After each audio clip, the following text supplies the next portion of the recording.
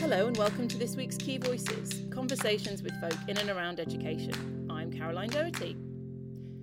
Thank you to all the school staff listening. The work you do has never been more important to the communities you serve.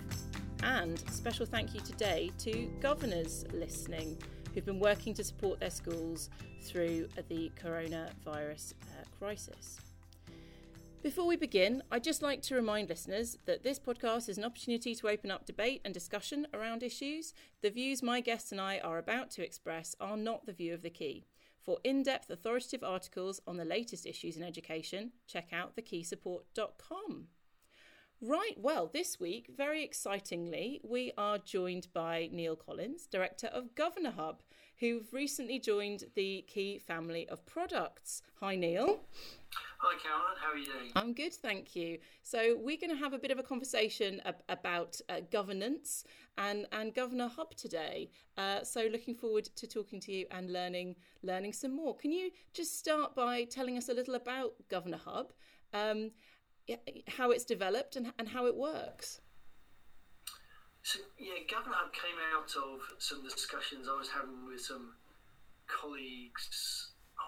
It was back in 2011, so 8 or 9 years ago. I was talking to another governor as part of a governor network in Norfolk, which is where we're based. And in our day jobs, we had some really great tools for managing our teams and communications within our businesses. But when we looked at managing the governing bodies that we each chaired, there weren't sort of really good tools there. And in lots of ways, it's actually a more complicated problem. So you've got this disparate group of governors, some are in schools, some are at home, some are in offices, and trying to coordinate them, give them good information, give them access to what they needed to do their role. It was actually quite difficult. So that conversation led through various steps to building Governor Hub. We've grown since then. So from those humble beginnings with a bit of coding in my back room, we're now used by nearly 8,000 schools across the country, and we've got over 100,000 users now, in one form or another. So it really has grown. I think the key to it, and with Governor Hub, is giving sort of governors everything they need in one place. You don't have to go to this system and then this system and then this system. It's all in one place and bringing it together. And it's also somewhere where we've worked in close partnerships with local authorities, clerking services, multi-academy trusts, information providers like the Key, to really bring everything that governors need into one place. And I think that's really the essence of Governor Hub's success through those years. As I've been a governor myself for over 10 years, and I can only imagine, because is it on this email, is it on the school's website or not on the school's website, and often, because you're a volunteer, you don't know what you don't know about which documents you should have seen or where they should be. So I can see whether the real value in having everything all in the one place. Yeah, I'm sure you've had this experience as well, where you get into a government meeting and say, "No, hang on, I've got this version of that document. Now, what version are you looking at? No, that was the one I sent out last Tuesday. Should have got the one I sent out Wednesday." It's that sort of thing. And just saving that faff and inefficiency is a real key part of it. And also there, particularly for clerks to governors, they've got a really difficult job coordinating all of this, making sure that the governing boards run efficiently. And some of the first conversations we had about how we should build this tool was with clerks and what they would want, what would save them time. And we're now working probably with got about 5,000-6,000 clerks on the system, and I think in fact I've probably met more clerks in the country than anybody else in terms of how showing them how to use the system and how to get the most out of it. So that again, that's a key thing we've tried to do is help them do their really important job. And particularly now, when we're in a kind of brave new world of video governing body meetings.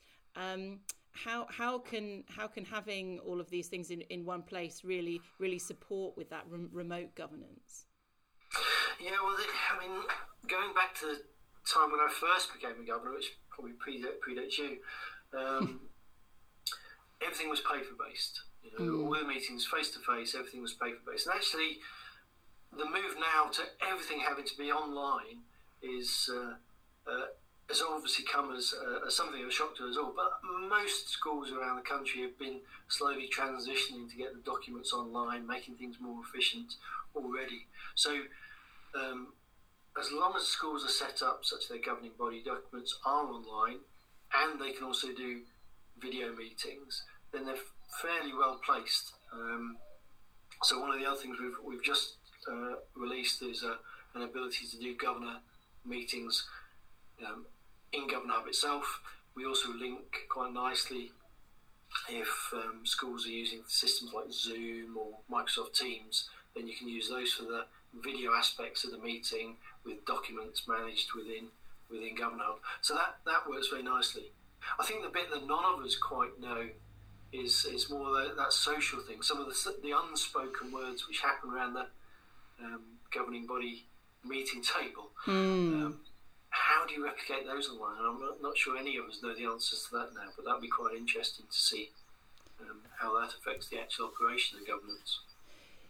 Yeah, my experience of a remote meeting, everybody looking to make it very short, very focused. Obviously, there's some key priorities to be discussed just now, but harder, especially with a larger group and lots of people on mute, to really get some of that challenge and wider conversation going. What's your sense of how governing boards are kind of adapting to support schools at the moment? I think remarkably quickly. Fundamentally, I've never met a governor that wasn't really interested in making sure their school was the best it can possibly be. And now is a very important time for us all to make sure that happens. So make sure schools are doing the right thing.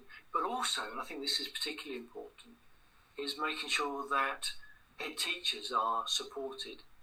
The role governors play in ensuring the well-being of head teachers and all staff. There's never been a more important time to focus on that. And having to do that remotely as well. So I have regular video calls with the chief exec of our Multi-Academy Trust, and the local boards chairs have video meetings with their heads. And actually, I think that's really important because there's the role of a head teacher has always been difficult and stressful, but my goodness, never more than now. Yeah, exactly so, and having that relationship with the chair, as you say, and the ability to draw strength and have that discussion somewhere sort of outside of the school itself, where the emphasis is leadership and being very strong for everybody else in the team, as you say, really, really vitally important just now. And can you tell me a bit more about your own role as a governor and what you've noticed about how the role has changed in that time? Okay, I'm now going to have to reveal a bit about how old I am. So I started being governor when my son went to high school, and that was, does some maths, 15 years ago. Goodness me. And there I didn't really understand what it was to be a governor. Didn't really understand the benefits. But what I did know is that I wanted to play a part in making the school successful. So I was persuaded by the head teacher then to join the school. And since then I've had an incredibly rewarding experience. So going through highs and lows, so being able to work on the construction of new school buildings, to see over a period of years standards improving, that sort of thing, being able to work with some incredibly passionate and talented individuals with head teachers and senior leaders, and that's been fantastic. And then going back 6 or 7 years, I was part of a board which was looking at conversion to academy status, and then following on from that, establishing a multi-academy trust. That's what I now chair, bringing in schools, and then sort of spreading some of the talent, skills, knowledge across multiple schools now. And that's again also been very rewarding. So I mean, I've often said to people who aren't governors that one of the things that you can do if you really want to give back to your local community is become a governor. And I've definitely seen both sides of that in terms of putting in time, but also getting massive rewards back. And I've definitely valued that. And you mentioned just there spreading skills across governing boards, and governor recruitment is something that schools can find quite challenging. And over the past wee while, and obviously into the future, with the considerable challenges facing schools, there is this real need for the right knowledge and skills and right people round the table. What advice would you give to chairs of governors about how to achieve that balance of knowledge and skills? Yes, I think the first thing is don't underestimate how hard it is to find the right people to sit around that table. There are really good organisations out there, so Inspiring Governance and Governors for Schools, that can help. Also working with your local governor services team to find governors, and your own sort of personnel networks. But then also not being in a situation where you just accept anybody onto the board. They've got to have the right skills and the right attitude. There's just no point in people coming on to a board if they've not got time. So if you have to really clearly explain what you expect from governors, the time commitment they're giving in, and the particular skills which you think they provide. As long as you do that and people understand that, then it's fantastic to see some of the talent that people will give freely of and can contribute to the success of a school and a board. So on our board, we've got some really top HR individuals who've really helped, with things like drawing up policies and guidance to the heads and the rest of the team. Got people who have experience with estates or contract negotiation. Again, they can be a really valuable sounding board, and also a strong challenge to people within the trust in doing that. But yeah, finding them and then keeping them on the board, two big challenges. But there are organisations out there to help. I definitely encourage governors and chairs to use those if they can. And what are your thoughts? Obviously, we've since the sort of partial closure of schools, been a lot more technology, products, systems used across schools. Sort of, what are your thoughts about that kind of explosion of EdTech and the impact that it might have on the sector as a whole, and any points for kind of governors in particular? Yes, I think one of the things that's been a real challenge is keeping current with a rapidly changing news. So certainly as a subscriber to The Key, that's one of the things I found really useful, is getting that news feed. This is the change that's happened today. This is what you need to look at. These are the resources you can go and call on. But we've probably compressed in the last month a couple of years worth of transition for a lot of schools, particularly into distance learning. And I think that's something that governors are going to have to monitor the effectiveness of quite carefully. So there's lots of systems now provided. The DfE have also provided guidance and assistance for how schools can use those. But the rapid deployment of those also brings with it quite a lot of challenges, which schools and governors are going to have to be mindful of and keep an eye on. The other challenges, which I don't think technology helps with particularly, are some of the biggest ones in schools now. So ensuring vulnerable children are still looked after, safeguarding responsibilities are still executed, and so on. Those are really important. So being supportive and challenging for the heads think it's something governors can really help with over the next few months. For governance and technology, then certainly Government Hub's never been busier than it has over the last month. Our traffic has really spiked as people have to go online to do things they might have done in person previously. We've had a lot of inquiries about video meetings, and we've pulled through our video meeting capability. We've accelerated that by about a year to get it out now. Wow. Just to make sure that it's there for this term, and also then ensuring that whatever the school is using in terms of video meetings, then we can fit in with that. It's really important so that doesn't become a barrier to making governance happen. That's important. The other things we've done, and this isn't specifically in light of the events of the last few months, but over the last 6 months, we've been developing integration with Modern Governor online training as well, which is now available, so that there's nice click-through training. So as governors would normally be going to face-to-face training, they can now use some of that Modern Governor training online to still make sure that they're current and their skills are suitably high.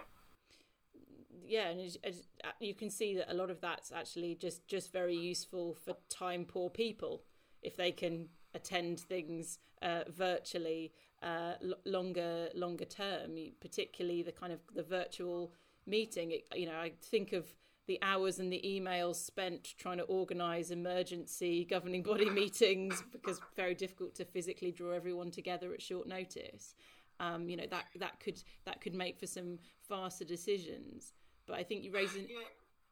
It will be interesting to see how many of these changes will stick long term, because I think you're right. I think some of these ways of working may actually have benefits long term, even after the crisis is past. And make it easier for people to balance the roles of working and being a governor and being a parent, potentially. Absolutely, 100%. And there's, I think then, you're London based, aren't you? Yes. Yeah, so I'm a governor here in Norfolk, and you can imagine actually even to get to your local school is often quite a journey. And this time of year it's not a problem, but in the middle of winter, driving down narrow country lanes, some governors would definitely rather attend virtually. So yeah, there may be some benefits there long term as well in terms of attendance. Exactly so, and I think it will be interesting to see on the sort of wider EdTech point, if we do end up going into other periods of school closures, if there are further waves or these kinds of things, will there be enough monitoring of what's happened now? Is it effective to make decisions if we have to go into a school closure period again? Because everything seems to be happening at a very frenetic pace, and it is quite challenging to monitor for boards. So yeah, I guess we will have to wait and see on that. Yeah, and I think the effective boards will continue to communicate. That's the key thing, ensuring that there's good communications going out from the school. Also, there's a way for governors to ask questions, support the senior leadership team and so on. I think that's really important. So making sure that infrastructure is there for all boards around the country is really important. Obviously, individual schools and boards going through a lot of change right now, but also trusts and local authorities working at a very fast pace as well. Do you work with those organisations as Governor Hub? So we work with several hundred multi-academy trusts and about 60 or 70 local authority government services or clerking teams, or the traded services that have come out of the local authorities.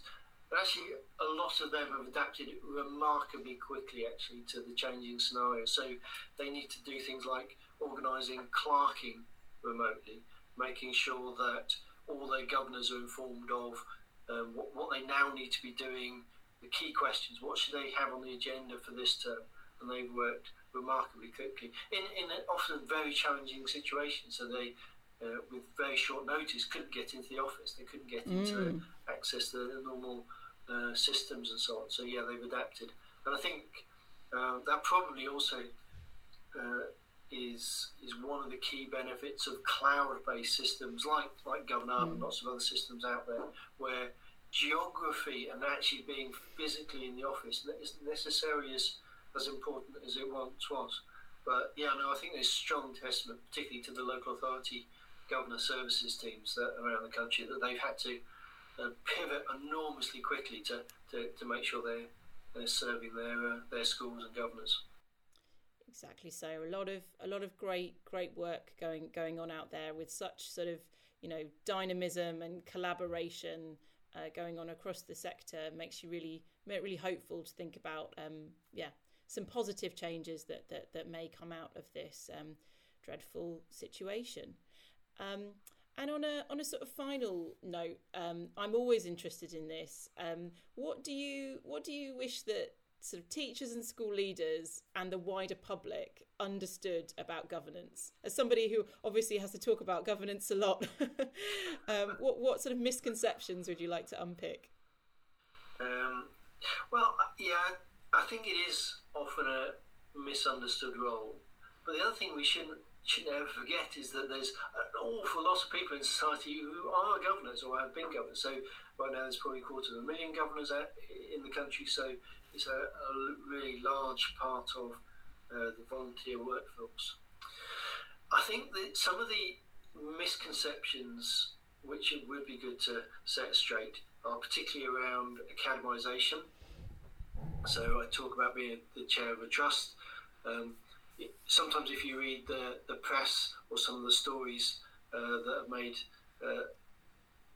some of the national publications, you might think actually we're all in it for money and for some sort of personal benefit. And that's one of the things no governors benefit personally, certainly not financially. And there's lots of restrictions to make sure that can't happen. And I've never met a governor that was in it for any sort of personal gain. It's much more about what you can give back. And that, I think, is also one of the things that people don't necessarily understand until they've been through the process, the difference you can make.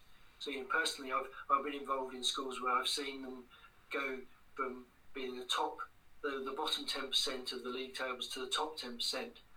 And the difference to life chances that has made to thousands of kids, really important. And actually, the governors involved in that transition played an important part, and feeding back. So I think that positive effect that good governance and good governors can have, I think, is also something I think would be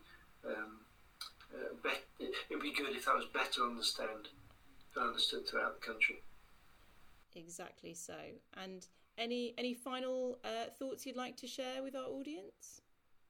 No, I think we're all struggling to deal with the current situation and adapt. But I think making sure that we're all playing our part, supporting particularly the head teachers who are in a very difficult situation right now, and making sure as best we can the outcomes we all want for our kids are still the best we possibly can make them.